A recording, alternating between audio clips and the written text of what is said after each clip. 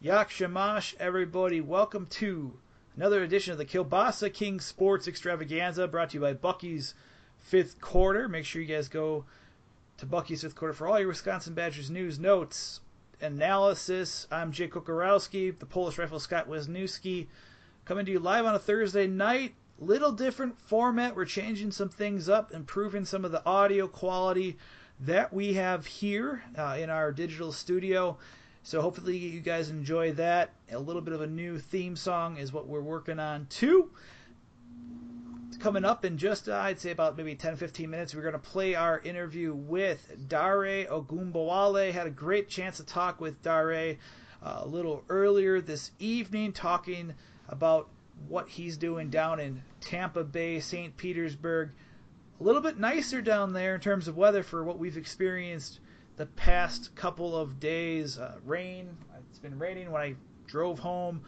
Ice earlier this week. Couldn't get out of my stupid cul-de-sac, which is always fun here in Southwest Madison. So we'll talk to him about what he's been doing since the Cotton Bowl, what he's been improving on, trying to get better at, and also kind of a look back on his Wisconsin career. And so we're excited to play that interview in a little bit. We'll talk big news, obviously, too, in the NBA from the Milwaukee Bucks. Giannis Antetokounmpo named Eastern Conference starter for the 2017 NBA All-Star Game. Huge news there for the Milwaukee Bucks and their young superstar. So we'll dive into what that means, along with, Bucks have lost 5 of the last 7, so we'll kind of dig into that too. So, but before that, Scotty, how's your week been? And obviously, we're not talking about a year in review for the Green Bay Packers. After giving up a sizable lead on Sunday, still hold on. 34-31 victory off the leg of Mason Crosby, and in one of the more incredible throws, and maybe more, let's say it even, a better catch by Jared Cook to set up that 50-plus yard field goal by Mason Crosby to win the game and move them to Atlanta. Yeah, a couple of things. First of all, Mason Crosby, former Kielbasa Kings guest, absolutely, with two big kicks. But what it does, a couple of things. It either gets him one step closer to the Super Bowl, which I know most Packer fans are hoping for, or it just delayed by a week the announcement that Ted Thompson might be retiring. We keep hearing those stories, and whether it be Wolf, whether it be Dorsey, who knows? But it was a great game. There was a lot of very Packer-esque moments, though, like injuries. It can't be a Packer game with key players leaving the game. Packers giving up a lead in the second half because they come out a little bit softer, maybe a little bit more flat. But in the end, Aaron Rodgers and his arm and Jared Cook and having a tight end that's a legitimate threat. Now, he's not Jermichael Finley, but he's certainly better than Richard Rodgers, and he's a matchup, it's a tough matchup for linebackers and safeties, and it was a combination that played very well on Sunday, and they're one step away from a Super Bowl. There's part of me that really believes they have a legitimate shot to be playing the Super Bowl, and then the whole worry of the injuries, will they have enough healthy receivers? Will they have Morgan Burnett? I guess we'll see. But Sunday, it was a huge win, and I don't usually take a vindictive, in-your-face kind of stance when my team wins or loses. And Dallas fans are Dallas fans. I don't have any problem with them. But it's nice to have guys like Colin Cowherd and Skip Bayless have to sound even stupider or more stupid in trying to find reasons why Aaron Rodgers isn't a good quarterback again when they beat the team that you thought was going to win it all. So, that there was a little bit of and of course Skip Bayless. Here's the thing people have to understand about guys like Skip Bayless. Packer fans spend a lot of energy getting mad at guys like that. He's a sports entertainer. He's a heel. Okay, absolutely. That's his job. Anybody who watched, like I watched the snippets because I just wanted to hear his stupid reasoning. Anybody who thought he was going to say I was wrong, I'm sorry, you haven't been paying attention, because that's not what you're going to get from him. What you're going to get from him is more ridiculous talk and same thing with why he hates LeBron James and all that. So anyway, if you're expecting him to backpedal and come off of his stance, you're going to be very disappointed, because he's very much just kind of a fraud. He takes a stance. He's playing a character. You just got to kind of deal with that. Yeah, with the Bayless thing, it's one thing, like you said, he's trolling, and the big thing, I guess, I don't know how.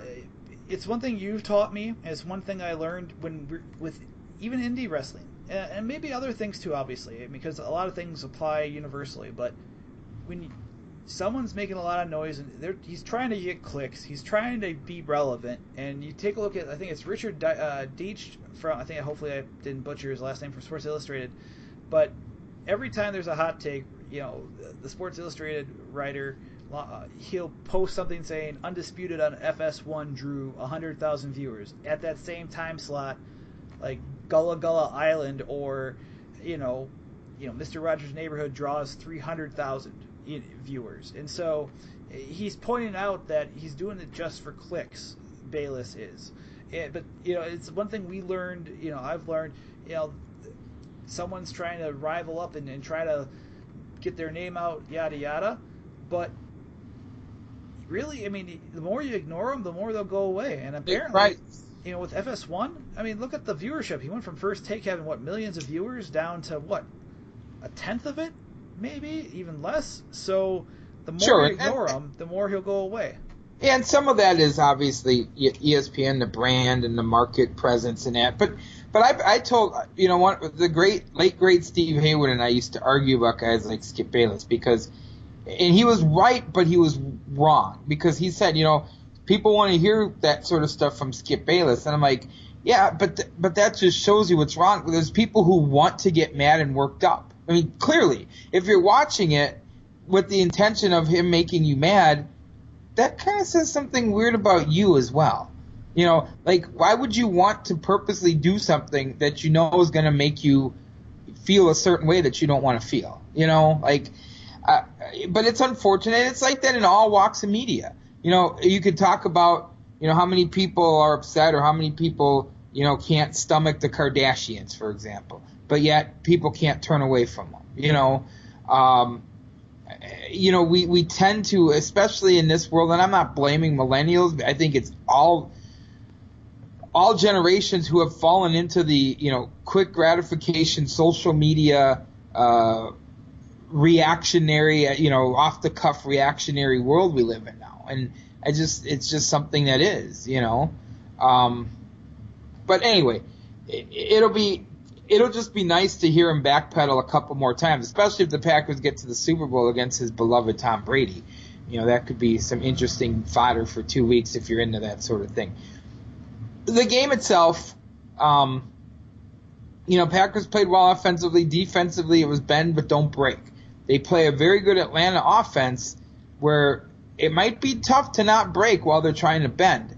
They're going to have to outscore Atlanta in what's likely going to be a shootout again, and that's where you worry about the injuries. Will they have enough weapons on offense to engage in a shootout with a quarterback that arguably has had as good, if not a slightly better season in Aaron Rodgers and Matt Ryan?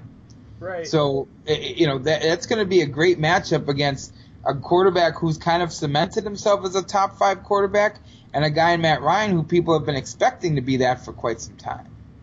Yeah, and you're talking about a couple of things, and you mentioned it, talking about the injuries at wide receiver, which according to many, 4 wide receivers right now are on the injury list, but that includes Geronimo Allison and Devontae Adams, and we all saw during the game Adams looked like an ankle sprain. Essentially, according to Ian Rappaport from NFL Network, he's saying that sources say both Allison and Adams will be ready to play on Sunday. There are talks already. I think Jordy Nelson appears not to be ready, or he's. They showed pictures from practice saying, he's lightly jogging, he's catching footballs, but he wasn't in pads. Having broken ribs and trying to play, I don't think he's going to play. Super Bowl is a different story. They'll have 2 weeks to heal up. Maybe something happens there. Yeah. Because if you get to the Super Bowl, that would have been 4 weeks essentially since the injury. But even if he plays, so here's the thing: if he plays, running full speed will likely cause a little discomfort in the ribs. Will he be willing to extend on a ball that's high over the middle and expose those ribs? And if he takes one hit, is he not only going to be done for the game, which he would be, but then out for the Super Bowl? You know what I mean? Like, there's a lot of risk, even if he thinks he can give it a go. Because you could say, okay, he wants to gut it out because if you don't win Sunday, there's no Super Bowl. But he could take a hit on the second play of the game and be done. So then how much has he helped the team in that limited of a role? If he plays a whole half and catches a touchdown and has 3 really nice catches, you could say he helped the team. If he gets hurt on the first series, did he help at all? Absolutely. So, looking at other injury report, this is just looking off of what we saw with Tom Silverstein, Milwaukee Journal Sentinel, Packer News. Looking at Jeff Janis' thigh went from limited to full. Julius Peppers rest and Mason Crosby illness, they went from limited to full. So obviously it's at that time of year. Now, forgive me if I haven't seen it. Morgan Burnett I have to take a look at see if I can find the injury report, but I mean, he's critical to that defense. Oh yeah. Yeah. And that hybrid, I think it was reported about the hybrid position that he's on. And you saw, I mean, Dallas scored 18 fourth quarter points, and obviously Burnett was out earlier than that. It's scary, right? Like, this isn't, it's one thing where you have a high-powered offense, obviously, with Matt Ryan, first team All-Pro by the AP. Looks like he's in the driver's seat, right, for the MVP honors, which is justified for what he's done. But not having that, and the fact that the secondary obviously is the Achilles heel, but they're still, let's be honest, they're one game away from the Super Bowl, which is amazing with all the injuries they've had. How do they defend the Falcons? Who and you look at, it was reported too.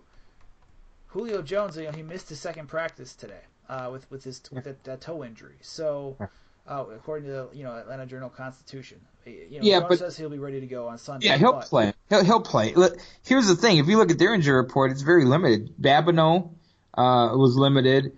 Taylor Gabriel was limited. Keanu Neal was a full participant, so he seems to be fine. And then Julio Jones, I think, just got a maintenance day. Way different on the injury side than what's happening in the Packers camp. By the way, we talked about the defense and how they need Burnett and how different that is without him. But I will say this, they're the unsung hero to me. You could talk about Rodgers, you could talk about Crosby, you could talk about Jared Cook, and those are all great. But Micah Hyde, I think, was the unsung hero on Sunday. Oh, that interception was amazing. Just the read. You could see it coming. And you saw, I mean, honestly, that was such a heads-up play. And with Dallas driving, next thing you know, it's picking off. Now, granted, the next offensive series was Green Bay, gave it right back up. But so much can be said for that heads-up play. Absolutely. So again, Atlanta's relatively healthy. And, you mentioned all the injuries and, obviously Adams, Geronimo, I think in this order, okay, they have to get back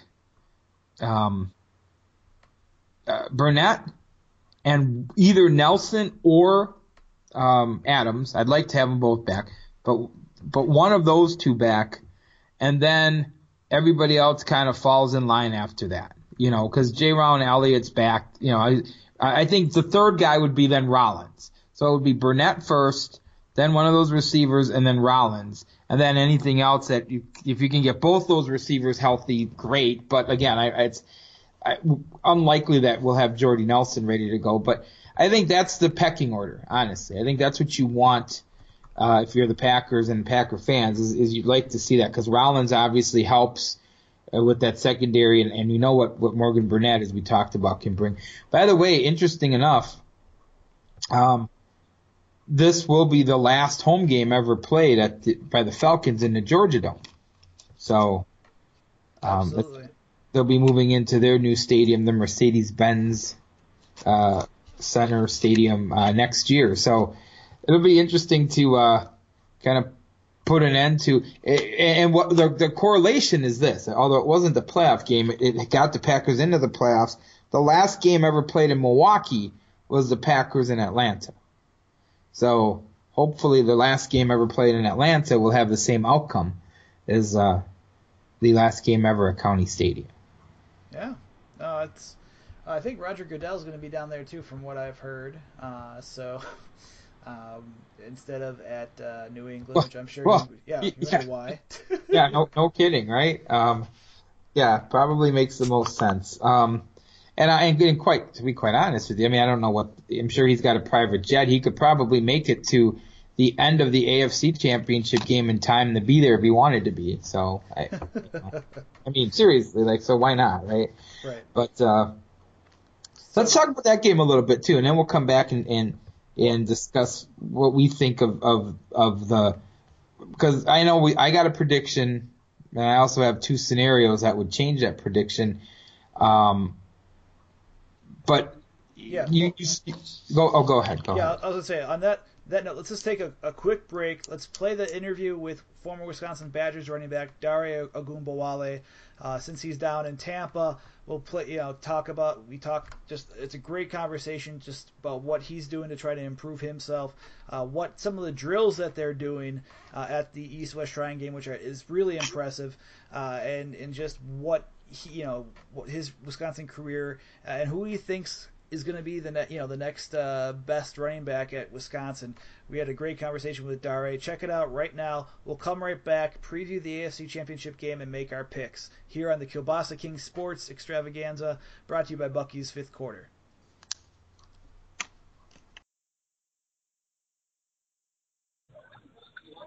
Everybody, welcome back to Bucky's Fifth Quarter, the Kielbasa King Sports Extravaganza. It's Jay Kokorowski. Really fun here out here. I'm looking outside right now, my window. It's dark, but I'm hearing the raindrops fall. It's in the 30s. It's just not great weather here. Meanwhile, down in sunny St. Petersburg, Tampa Bay area, we have former Wisconsin Badgers running back Dare Ogunbowale. Of course, not soaking up the rays per se. Maybe he is, but training and preparing himself for the East-West Shrine game, which takes place this Saturday. You guys can watch it. It's the 21st. It was down at Tropicana Field. Dare, can you just give us the update from the weather standpoint down in Tampa, St. Pete? It's been great. It's been real good weather. Practices have been hot, and we're having a lot of fun getting outside as much as we can. But yeah, it's definitely probably a lot nicer than what you're experiencing up there. That is true. I just as a side note, Monday and Tuesday there was ice storms, so that was fun, and sliding out of my cul-de-sac. So that was did a full 360 almost on the side street to the main road. So that was fun. But you don't really have that down in Tampa. And, you mentioned, obviously you're in Tampa, St. Pete, the Shrine game going on. You mentioned that it's been hot. How's just the experience been so far? They're there for the week. How is it getting experience from the coaching staff there and just interacting with other players? It's been great, getting a chance to play with some real good players. Obviously, you've got some good guys at Wisconsin, good players at Wisconsin, but, getting the chance to meet new people and kind of hearing other people's stories and playing with some good players, like I said. So it's been real fun.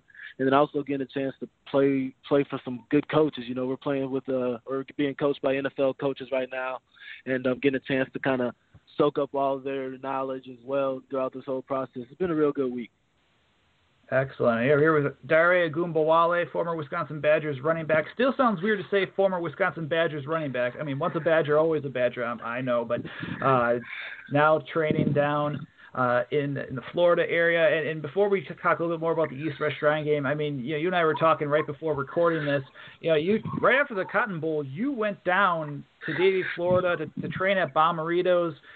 What made you go down there to train, and just what are they teaching you down there? I mean, you've been down there for less than a month. Yeah, so like you said, right, the next day I went down to Davie, Florida, and now I'm getting a chance to train with Pete Bomarito and his staff. And James White, he trained down here a couple of years ago, and he definitely is one of the main reasons I chose to train down here, just because of what he said about the staff and obviously the success he had in the combine, things like that. And that's really what I'm learning down here is just help becoming a better sprinter. For the 40 and the different position work and the drill work that we're going to do at the combine. And so I'm, like I said, I'm just trying to get prepared for that. But at the same time, I mean, they offer a lot of, rehab and treatment and things like that, just to make sure your body's staying fresh. And then also your mind, we're getting coached by some guys that played in the NFL for a long time. So they're the ones putting us through the position drills because they know exactly how it works. And then also, taking some Wonderlic tests, just to kind of be ready for that. Just really just training us all for the combine, and that's really what it's all about at this time, or as soon as the East-West Shrine is over. So just to confirm too, you got the invite for the NFL Combine. Are you going to be heading over to Indianapolis in about a month? Yeah, I got invited. Couple weeks back, I got invited for actually right after the bowl game. I found out I was invited to the combine. So, congratulations, man! That's huge. And with what you're seeing out of the East-West Shrine game, I've seen some of the videos from some of the media that are down there. Can you explain what that one drill was? I think it was from the NFL.com writer where you're holding the ball and then a coach is trying to yank it out. Was that a chain that was attached to the ball and you're running through the drills? Like, what was that drill exactly? Yeah, so I've played with a lot of coaches and I've done a lot of different running back drills with a lot of different people. But Coach Singleton, he's the running back coach with the Colts right now. He has some contraption that the ball is attached to a rope and he is holding the end of the rope and he's pulling on the rope. And it took us a while to get used to. A bunch of guys, or the three of us, we were kind of struggling with it early on. I mean, we got used to it, and then we started getting a lot smoother through the drill. But definitely at the start, it was something new to us, so we had to take a while to get used to it. Yeah. In terms of what are you hearing back? Have you talked to NFL teams, and what are they liking? What are some things they want to see out of you when you're down there in Tampa? I've been talking to a lot of scouts, and that's one of the good things about a bowl like this. Getting this exposure is that now a lot more teams, are showing interest in me. And, I'm really hearing a lot of the same things. We're having the interviews, and they're asking about me as a person and things like that, and talking about my different roles. And obviously special teams is going to be a big role with me at the next level. And but also me being able to use my versatility offensively, doing a lot of different things. And that's what I'm trying to make sure that I'm showing the NFL personnel now.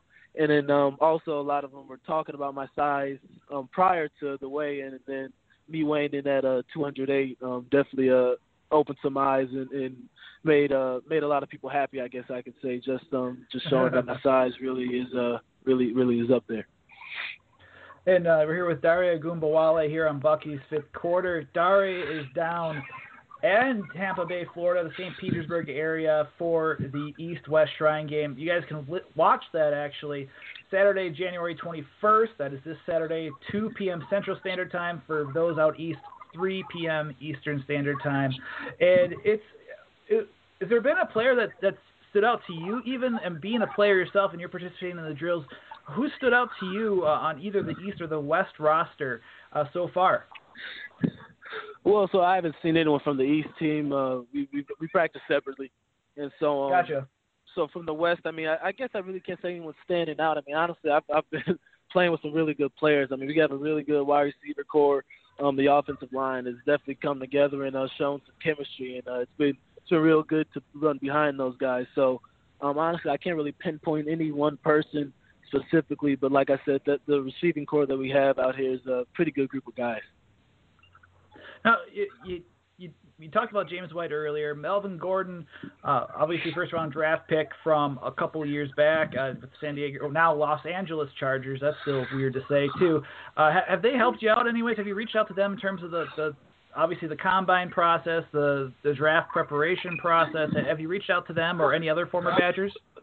Oh, of course. It'd be dumb not to use those resources. I mean, I'm in a group chat with a lot of older guys that have gone through this process, and Melvin, he's obviously helping out some of us now going through the process as well. So, yeah, I've reached out to them and gotten pointers and things that I should work on, things that, I don't really have to focus on as much during this time because, honestly, the combine, you're not training like a football player fully. You're kind of training more like a track athlete just to being able to do these drills and, run the 40 and things like that. So, yeah, I've been reaching out to them and making sure they've given me pointers. But like I said, I mean, those guys have been really close to me throughout my whole career since I've been at Wisconsin. So, I mean, they've been quick to help me and been very helpful through this process. Yeah, only a few more questions. We'll let you get down to enjoying the Florida lifestyle down there. Before but, is there, just in terms of what you're hoping to improve on, I know you talked about 40-yard drills. During this week, is there anything football-wise in terms of either, catching the ball out of the backfield, which we knew that you did a great job of here in Madison, but anything that you've heard about in terms of trying to improve yourself on the football field, whether it's pass protection, making some drill, just either running the ball, catching the ball. Is there anything that you've been working on specifically? Well, I've been working on, just being a complete back, and I wouldn't say I'm trying to improve on anything as much as I'm just trying to showcase some things down here. I think I have a lot of things to bring to the table. It's just kind of can be tough to make sure you show all of that to the scouts that are watching the practices. But I think I've done a pretty good job of that. And like I said, I've been hearing some pretty good things about myself and about my performances at these practices. But yeah, I wouldn't say there's something I want to improve on necessarily, but I do want to get better as a complete running back and being able to, like I said, bring a lot of things to the table with whichever team I hopefully land on. That's very true, and I've heard good things as well. It's been we mentioned that we've been hearing about that, which is great news. And when you have with this Wisconsin, with your career, and we documented it in Walk On This Way, not to do a quick plug of the book, of course, but we documented your career up through the 2015 season. And what memories do you have? Have you had a chance to really even look back on, you mentioned it, in your speech at the Big Ten luncheon, being the 105th man on the roster essentially during the 2012 spring camp or summer camp, and working your way up through the ranks, being a cornerback, converting to running back, and now team captain, New Year's Six Bowl champion at the Cotton Bowl, and just the career you've had. Have you had a chance to kind of look back on it at all, and just take things in perspective? Honestly, no, I haven't. I mean, after the Cotton Bowl, I quickly switched my mind into training, for the combine and things like that. And so I really haven't gotten the chance to just kind of sit back and reflect on the career I had, which was definitely a fun career, a wild career to kind of document. But no, I really haven't yet, and I'm sure that time will come where I'll get a chance to do that. But I still think that my favorite moment, of my career is just the fact that I was voted by my teammates to be a captain, along with Vince. And I mean, I just it's still, really, really exciting and moving to me. Just, I mean, these are guys that some guys that I came in with and knew me as a walk-on and knew how hard I worked during that time. And then obviously there's some guys that didn't know me during that time, but they still saw me as a leader and respected me as a leader and a player, and voted for me to be captain. So I definitely think that's the best moment and my favorite and most memorable moment of my career. But no, I mean, to be honest, I really haven't gotten a chance to just sit down and think back at the career I had at Wisconsin. Yeah, and it's funny you mentioned the team captain. You talked to a guy like Chris Maragos. I think I'm talking to, was it Rick Wagner, if I'm not mistaken, when we did the book. You hear that team captain thing come up, and it was just, no one talking to other players about you. Definitely just the respect you had. I remember talking to Coach Christ for the book, and just the amount of respect that you gained from players and coaches. It's amazing. On that note too, talking about 2017, in your opinion, from what you've seen, and we saw a guy like Bradrick Shaw step up and Taiwan deal, even between certain injuries the past couple of seasons. Who do you see in that backfield now that you and Corey Clement have now exhausted your eligibility, are fighting to make it into the NFL, and who do you see really stepping up in that Badgers backfield in 2017? I don't know if there would be one guy.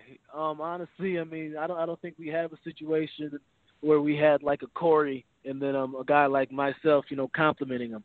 I think that there's going to be 3 running backs, that are going to get equal carries and an equal amount of yards at the end of the season. I mean, that's me probably just being a big brother to Taiwan, Bradrick, and Chris. But honestly, I think that it's going to turn out to be that way just because, I mean, I've watched these guys, more specifically Taiwan. I've watched him grow throughout his years here, but then Brad and Chris, I mean, I've seen them in the short win that I've had with him as well. I've seen things that they've done, and it's impressive, and I think those guys under Coach Settle are definitely going to grow into be really good players for Wisconsin. I can't really see one of them standing out above the other just because I know how hard all 3 of them work. So, I mean, I guess it may be a cop-out answer for you not to say one guy, but I definitely think that we're going to see special things from all 3 of those guys next season.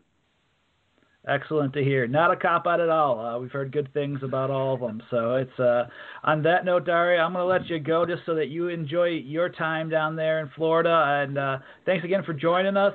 I know a lot of Badger fans will be watching that East-West Shrine game on Saturday. Thank you. And I read Kyle Costigan's copy of Walk On This Way, and I must say it was a great job. And I got to make sure I get my own copy as well. And we're back. Big thanks to Dare Ogunbowale for all his work in terms of making some time for us. He's a busy man down in Tampa. Hopefully he's really enjoying the sand and the beaches, along with obviously trying to improve his draft stock. We're hearing good things here in talking to a couple of people. So big thanks to Dare Ogunbowale here on the Kielbasa King Sports Extravaganza. Now, you talked about James White being a factor in him going down to Bomarito's in the Miami area in Davie, Florida, right? Well, James White, New England Patriots, host the Pittsburgh Steelers on Sunday night with the chance, obviously, to go to the Super Bowl to face either Atlanta or Green Bay. And James White, huge year, over, if I'm not mistaken, 500 yards receiving. They have a great backfield, Deion Lewis, LeGarrette Blount. The offense for the Patriots in general, with Tom Brady, Julius Edelman, you name it, those weapons, they know how to utilize who they have in their personnel. Michael Floyd is a guy now that's made some plays since they picked him up. New England, not as big of a surprise simply because, a lot of people didn't think Houston had a shot. And, Houston played well for a half, but the Patriots, even though they played sloppy, got the win. Playing the Steelers, let's talk about the Steelers quickly. They got a win over Kansas City in a low-scoring kind of grinder game that you thought you were going to get. Controversial holding call on a 2-point conversion that would have tied the game for the Chiefs. The Chiefs' home playoff woes continue. Just incredible how they can't win a home playoff game. That being said, you get a big win by Pittsburgh, and then controversy immediately after that is Antonio Brown films Mike Tomlin's post-game speech, which I'm flabbergasted that that anybody would think that that's okay. I don't understand why a guy like Brown would think that made sense. But anyway, they got a win. I still don't know. I mean, I think Le'Veon Bell is the best running back in the game right now, and that certainly helps. That certainly gives them a little bit of a leg up. But But other than that, you got him and you got Brown. The defense has played above, I think, their standards, and I really just don't. I'd like to see Pittsburgh win, but I just don't know that they can beat the Patriots. I think out of anyone that was gonna play, anyone that was gonna do that, have a chance against the Patriots in upset, I think it's Pittsburgh, just based off of that offense and what they have and those combinations there. I in my opinion, I think they have the best shot. I just don't. You saw with the Chiefs, I mean, not holding down that home field advantage. Not necessarily. I just didn't think that they could pull it off as well. I think with Roethlisberger, you have the quarterback and that can make it happen. And Brown, and there's distraction right now, obviously, with what's happening with their with the Brown issue, and Tomlin called it out earlier this week, head coach Mike Tomlin. But I think the offense, with obviously with Bell and Brown and Roethlisberger, they have a shot now. But you are against the Patriots, the Patriots at home, 5:40 Central Time. It's hard to pick against them. I don't think you're going to get. See, if the Patriots played as poorly as they did last week, I think Pittsburgh beats them. I think it's a tall task to expect New England to look bad on offense 2 weeks in a row. And that's what they're going to need to do. I don't think Pittsburgh's defense can stop them. And I don't know. Let me ask you a question. Sure. Do you believe in the theory of bulletin board material motivating teams? From what I've heard and talking to others, I think so. Okay. The reason why is that you just listen to some of the older stories, and they may not say stuff on the. You'll hear it. I guess the easiest way to say it is, people will. The coaches may say, the coach speak, okay, it's not going to bother us. It's not going to do this. It's yada yada. But people, I've heard before stories of teams using that stuff as bulletin board material, where they'll put it up there and drive it home of okay, the Badgers with the being underdogs and against UCLA, guarantee it. I think Barry Alvarez even called it out in Don't Flinch, where that's they're underdogs. Yeah, they'll play nice in the media, but behind closed doors, that's bulletin board material. And sure. So that's where I feel there's something there. Yeah, and I'm a little bit torn on it, because I believe it depends on the situation. I believe some teams use that to kind of inspire them. Some teams are just always inspired and are always businesslike. But if there was a chance that that New England was going to take things for granted, that went away when Antonio Brown filmed Tomlin's speech and posted it all over the place. So if you were already in the camp that believed that the Patriots were the best team in the AFC, this can only fire them up more. This can only make Pittsburgh's chances that much more slim to get the upset and move on to the Super Bowl. So, again, it was foolish. I think you kind of go. What you should do is suck up your pride for a minute, go on in there, play the underdog, play the sleeping giant, and then wax them, surprise them, win the game, pull the upset, and go to the Super Bowl. Now it's kind of like fighting a war and throwing grenades when you're 3 miles away, and now everybody knows you're coming. I think you can sneak in there under the cloak of night, and then you get it done. Yeah. So I'm intrigued by the matchup. I mean, it's how do I say? I don't know. It'll be a fun game. These are going to be 2 fun games. I mean, with Packers and Falcons, I think it's almost first one to 50. I made a joke on that right after the game, right after the Packers win. But you have 2 high-profile offenses. The Pittsburgh and New England should be just as entertaining in the nightcap. And I think either set of whoever how it comes out to be with the combinations. I mean, I think it's going to be a fun Super Bowl, and it's going to be some fun storylines where, can Matt Ryan, if the Falcons do win, Does he finally get over that? Everyone talks about the quarterbacks that haven't won the Super Bowl, the Jim Kelly, who played in it, Dan Marino, who played in it but didn't win, coming so close and not reaching that pinnacle of having a world championship for football. It's just going to be fun football for the next couple weeks, and just seeing how this all plays out. I don't know. Is it weird that I think even the Steelers-Patriots game is a little bit more alluring than Packers-Falcons? And that's looking omnisciently. I'm just looking above where I'm obviously in Wisconsin. It's deeply focused here, but I think almost Steelers-Patriots might be more intriguing of a matchup compared to Packers-Falcons. Well, I'll tell you what. The NFL, first of all, by the way, the final four teams, you have three quarterbacks that have won Super Bowls. So, yeah, Matt Ryan fits the description of what you were talking about. Guy who hasn't had a chance to even play for one yet. But I think the NFL, if the Packers would have beaten Atlanta in the regular season, they lost by a point, they would have hosted Atlanta last week.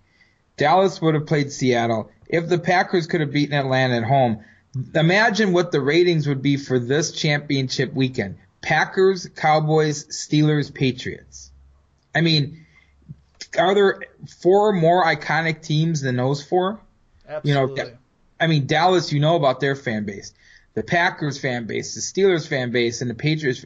I think that would have been the dream matchups if they could reseed the playoffs and get those four teams to play each other. That's what the NFL would have wanted. Now, don't get me wrong, the ratings are going to be good for both of these games. Probably higher for Steelers-Patriots just because it does bleed into prime time a little bit.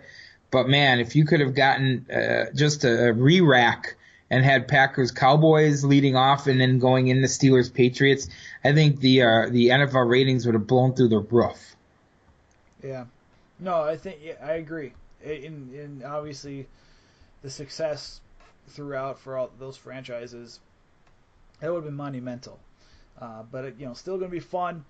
And obviously we'll be coming down, talking next week either about the Packers, their season in review, which, okay, I think I posed this question last week. Let's talk about it this week. If the Packers lose this week, and obviously there's so much talk about the Super Bowl at the beginning of the season, success or failure? I mean, success or failure based off the hype. Because now they went into Dallas, they beat the number one seed. Yeah. Uh-huh. Right. And they come back and they beat the team that throttled them and just pounded them in the ground at home in the regular season. And now they have to go on the road again and prove themselves against the Falcons. My answer doesn't change. It's a failure if they don't make it to the Super Bowl. Because I know they overcame some odds, and that saved the season. It made the season not a disaster because they turned it around at 4-6. But think about the reasons why it would be a failure. They beat the number one seed, but then couldn't seal the deal and go on to the Super Bowl. And I talked about it last week. Your window, when you have an elite quarterback, your window is very small. It's very tight. There's maybe 3 or 4 more years of Aaron Rodgers as a Super Bowl quarterback, okay? You can't, you think back at some of the loss to Seattle, the loss when they were 15-1. Those were seasons they could have been in the Super Bowl and damn well should have been. So you blew those seasons already. Now you can't go back and get them back, I get it, but you can't squander more opportunities to get to the Super Bowl because there's not very many of them. You can't take anything for granted. Look at last year's Super Bowl teams. Look at Denver and Carolina and even Arizona, who was a Super Bowl contender. Neither one of them made the playoffs this year. So you just can't take it for granted. You can't go, well, if it doesn't happen this year, we're always in the playoffs. Yeah, but one year they won't be. You can't miss out on those golden opportunities.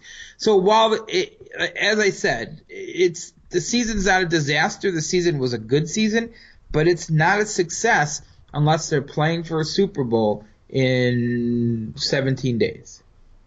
Absolutely. So I agree. I think if they play in the Super Bowl, they lose in the Super Bowl. I think it's a success. Yeah, I can live with that. If they got to if they win an NFC Championship game, even if they don't win a Super Bowl, they gave their elite quarterback another shot at a ring.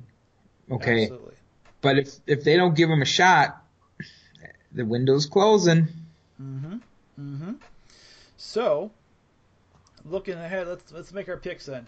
Going through, go ahead, Scotty. You go first. Well, I'll start with the AFC game. I think the Patriots win 31-26. And I say 26 because they have Steelers like to go for 2 and they'll miss a 2-point conversion somewhere in there, whatever. But I think it's close. I don't think the Patriots are going to beat them like they beat Houston. But I think the Patriots win. And man, oh man. I want to think differently on this one. I think Atlanta 38-34, they beat the Packers. Again, I'm hoping I'm wrong. I'm hoping I'm wrong. If the Packers are fully healthy, I think they win this game, but we won't know that till Saturday, and it's Thursday, so we have to make a prediction. And going by what we feel is going to happen, I don't think they're going to have enough of those injured players back, and that's going to cause them to fall short. So understand the caveat is if Adams plays and they get Rollins back and they get Burnett back, I think they win the game. But if 2 of those 3 I just mentioned are out, they don't win the game. Yeah. AFC, I think Patriots win. I think it's like 35-28. And then I think, I'm going to ride the hot hand. I say Packers, I think upset 41-38 off the leg of Crosby one more time. They've gone to him, and like I said, we talked with him before we joined Bucky's fifth quarter. We talked with Mason Crosby as part of our when we were independent as the and just seeing how he. I mean, we asked him right away, right? Like, I remember your first question to him was, like, how do you rebound from this? And I mean, like, he answered it fully, honestly, and it was great with it. And we had a great talk with him, and just seeing how he's rebounded and become like as Aaron Rodgers said, the best kicker in the NFL. It's remarkable, and so I think the way he keeps going, he's solid, he's durable. Hopefully, I'm not jinxing it here, but I think the Packers win 41-38, and we have a rematch of Super Bowl 31. And it'll be quite the interesting game, and it's going to be a lot of fun to see what happens there. So, absolutely. By the way, did you know? We probably knew this already. Matt Ryan actually, over the course of the season, threw for 500, just over 500 more yards than Aaron Rodgers. Aaron Rodgers had a great year. Matt Ryan was 56 yards short of a 5,000-yard season. Jeez. Yeah. That's insane. That is insane. Also insane. Talking about not the greatest segue, but let's go there. Let's talk Bucks real quick, right? Got a little more time before we take it home from here. Simple fact of you have, and it's really fun. Giannis Antetokounmpo, first was an All-Star game starter. He started for the 2017 All-Star game. He's the first Bucks All-Star since Michael Redd in 2004. So think about that. And the first starter since Sidney Moncrief in 1986. Yeah. He's the youngest player in the franchise history to start an All-Star game. He's 22 years, 74 days.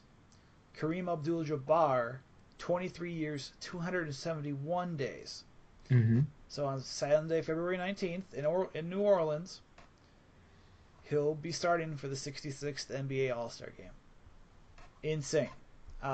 Your thoughts on Antetokounmpo having, he's leading he's got career highs in points and rebounds, assists, blocks, steals. Your thoughts on his play this season, which obviously has been high, but also just what it means to the Bucks and the organization for having a player in the All-Star Game again for the first time in 13 years. Mm-hmm. And also just what it means, just I don't know, overall, and what it means to this growing superstar who in a couple of years could be rivaling. I don't know if he'll ever, obviously LeBron, but he might be the most dynamic player. Yeah, in the league. I think in a few years He will be. Him and Russell Westbrook will probably be the two best players in the NBA in 4 or 5 years. That being said, first of all, I'm not happy that they've lost 5 out of 7 and that they've been inconsistent, and they need to fix that and start playing better. But it just shows you how much even more impressive, because there have been some Bucks teams that have been a little bit better over the last 15 years, have been a little bit better at the All-Star break and couldn't even get a reserve. The fact that the fans voted for him, the fact that the media and the other players voted for him and had recognized him for the type of player he is, it's amazing. Milwaukee doesn't get a lot of love in the NBA. It really doesn't. They get overlooked a lot, partially the market, partially the fact that the team hasn't been real successful over the last 2.5 decades, aside from maybe 3 or 4 really good seasons. So to get that kind of respect, to get on national TV a couple times, I'm still waiting for them to be on ABC. That'll tell the tale. But to be on national TV more because people want to see Giannis. To have that as a building block as you move into a new stadium in 2 years. And he's only going to get better, and you hope that he gets better with the nucleus that's around him. It's amazing. It really, I know people say it's just an all-star game. If you don't follow the NBA and don't understand the way this market's looked at around the league, then you're missing the point. You're missing the point. This is huge because this isn't like the Packers going to the Pro Bowl. That's not how this works in the NBA. The Bucks are usually, as you mentioned, ignored, forgotten about. Maybe they'll get somebody in the rookie game, or maybe once in a while they'll get a guy in a 3-point shootout. And then that's like a win. Like, oh, we didn't get an all-star, but hey, somebody's going to shoot 3-pointers all day. This is huge. So good for Giannis, good for the organization. I think it's great, and I'm happy to see that he made. Now the rest of the all-stars, just so you know, in the East it'll be Kyrie Irving, LeBron James, Jimmy Butler, DeMar DeRozan, and Giannis Antetokounmpo. DeRozan actually and Isaiah Thomas tied for a spot, and then they go by fan vote as the tiebreaker. On the West side, Russell Westbrook's not a starter, but you want to talk about a loaded choice for backcourt. Curry, Harden, and Westbrook. Well, Curry and Harden get in. Again, very close. Westbrook will be an all-star. It's obvious. They'll announce reserves next week. Durant, Kawhi Leonard, and Anthony Davis. Anthony Davis wasn't the leader going into the fan voting. It was actually Zaza Pachulia who was getting all the foreign vote, but the writers and the rest of the league were like, yeah, no. There's players who played better than Zaza Pachulia, so Pachulia didn't get the starting nod. Yeah, it's. I think. Which, by the way, it also happened in the East. I'm sorry, Kevin Love and Dwayne Wade won the fan votes, but neither one of them will be starting. It'll be DeRozan and Jimmy Butler starting in their spots. So I kind of like that they take the fan vote into consideration. However, that they don't use it as the only determining factor, because sometimes great players get snubbed that way. Absolutely.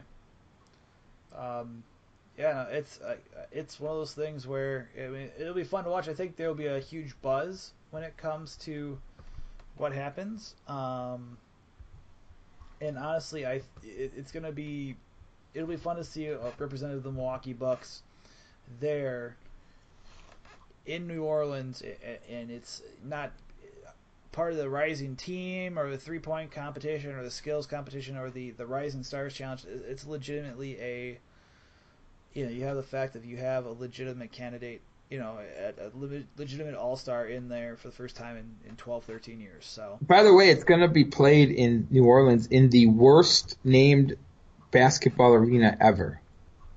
So, I don't know if you know this, but the New Orleans arena is now called the Smoothie King Center. That sounds delicious, actually. Yes, the Smoothie King Center. So there you go. Hey, let's switch gears real quick. I know we we're going to wrap it up soon, but I want to talk baseball. I want to talk about the Hall of Fame voting real quick. And 3 guys get elected. A couple guys just missed, but Tim Raines, a guy who had been on the ballot for a while. Jeff Bagwell, who was actually one of my favorite players during the quote-unquote steroid era, and Pudge Rodriguez. So they get in. Barry Bonds didn't get in. Roger Clemens didn't get in. They will get in. Okay? I think you saw more vote. They will get in. Let's put it to rest and let them in, because again, a lot of people cheated in that era, and it's hard to know who. I also think that eventually Alex Rodriguez will get in. Here's what I don't understand, though. Mark McGwire doesn't deserve to be an all-star on his overall body of work. Yes, he hit a lot of home runs, but I don't put him in the same class as even a Sammy Sosa, who I thought was a little bit more well-rounded player, right? I don't know. Right. What do you think? Let's talk about, because we know these quote-unquote steroid guys are going to start getting in. But then you got some other guys who eventually, Chipper Jones and Jim Tomei, Vladimir Guerrero and Trevor Hoffman, who didn't make it on this ballot. They're going to have a shot to get in. In 2019, Andy Pettitte, Mariano Rivera, they'll be on the ballot. Rivera's in for sure, right? I mean, right. So while I do think, in 2020, Derek Jeter, he's a first ballot guy, right? So it might not be until 2019, 2020 before Bonds or Clemens get in. But I just keep looking, with other guys who are going to be eligible, and I just can't see a class where, I think Suzuki's going to be a guy who gets in at some point. I don't see McGwire getting in. I tried to look for when guys are going to be eligible, and I just can't see it. I can't see a time that he makes it. Yeah, I'm still split, and obviously you follow baseball a lot more than I do, but it's starting to, I'm intrigued to see what happens when you have the younger writers, and when they, those that grew up in this era, and just seeing the attitudes changing, and it, you know what I mean, where I guess I'm wondering how attitudes will change, and what you see, like you mentioned, the Bonds and Clemens and them getting on the ballots. Will they get on? Will they get on? I think it will. But Chipper Jones is an interesting one. Yeah, and I don't know. You look at a guy like Vlad Guerrero, which I know Dan Patrick today on his radio show talked about how he felt he was one of the best, if not the best player in baseball at one point when he played. He had 72% of the vote. Trevor Hoffman missed it by 1%. Which is heartbreaking. But I think Hoffman, Guerrero and Chipper Jones get in next year. Chipper Jones is a first time. I know you'd like to be a first ballot guy, but I think Guerrero and Hoffman, I honestly believe they're locks to get in. They're gonna get in. But like I said, and then I think shortly thereafter that is when you'll see, Rivera, Tomei, Bonds, maybe Edgar Martinez, maybe the straight DH finally gets in 2 years. That'll be interesting, because he was a guy who really was a DH for 95% of his career, and you'll see it come up again in 5 years with Big Papi. Guy who 90% of his career was as a DH. Yeah. So I don't know. It'll be fun to see. I guess where's the cutoff line with the steroids talk? Is it those that were just obviously the guys like Rafael Palmeiro, right? Lied under oath, essentially gets busted. That's why he won't get in. Here's the thing. I think it comes down, and I think I was reading it on ESPN, and I want to say it was one of the bloggers. Maybe it was Schoenfield. He feels the same way about Bonds and Clemens will get in. Maybe Rodriguez. I think Rodriguez gets in. He doesn't think Rodriguez will. He said the line is drawn because Rodriguez, Ramirez, Palmeiro, and Ryan Braun, he threw in there, flunked tests, whereas Bonds and Clemens never really flunked a test, even though you'd have to be completely blind to think they didn't use steroids. So he thinks that the cutoff, I believe, I don't have it up in front of me, but that Clemens was the cutoff. I think Rodriguez is the cutoff. So I think the guys below that, Ramirez, Palmeiro, and Braun. I don't know about Sosa. I don't think McGuire has the pedigree. That's why I don't put him in there.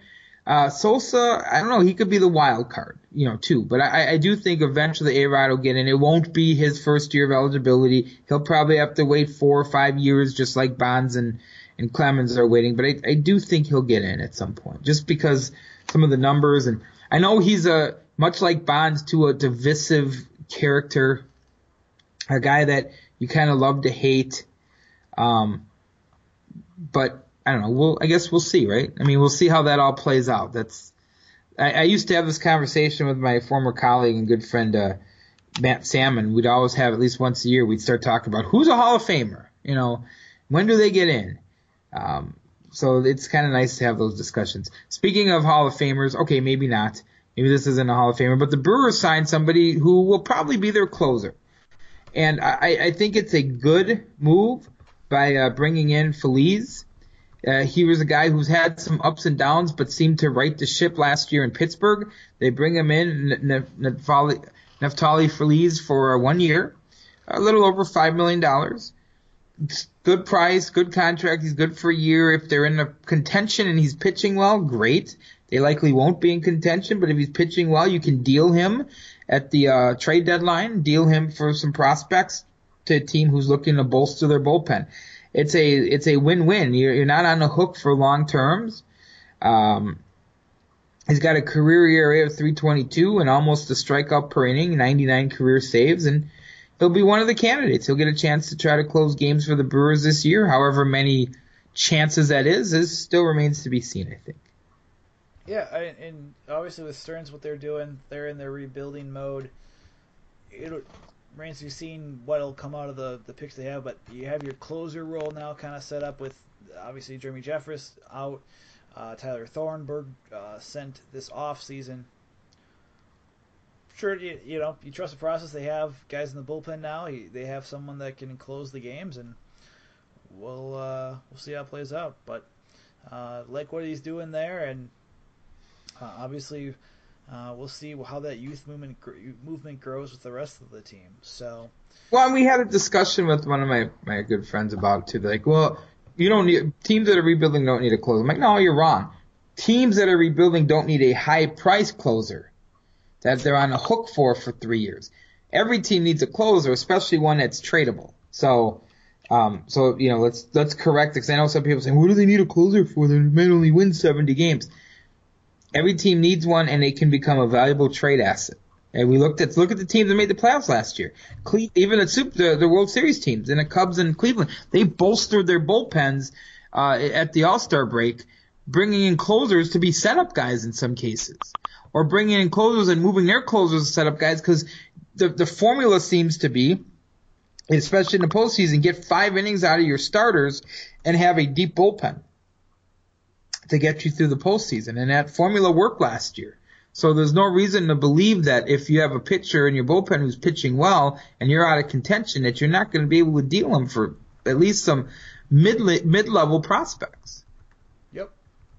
No, I agree. So even in those down years for the Brewers, and from the mid-90s on, you still had guys like Doug Jones. You still had guys like Turnbow before he was rolling. You have to have someone there. You have to have someone that helps lock down the games that can win, and that you can build off of something from there. On that note, other quick tidbits. Kurt Angle named to the WWE Hall of Fame class of 2017, which is that'll be fun. Hopefully there'll be some form. I'm sure they'll do something with him if he's doing better. I think they will. Otherwise, they wouldn't have done this now. I really do. I think that mentally, physically, from a public relations standpoint, there's been some time that has passed since some of the incidents with Kurt Angle. I think they're ready to put him in at least some sort of a program, even if it's for one match or one something or another.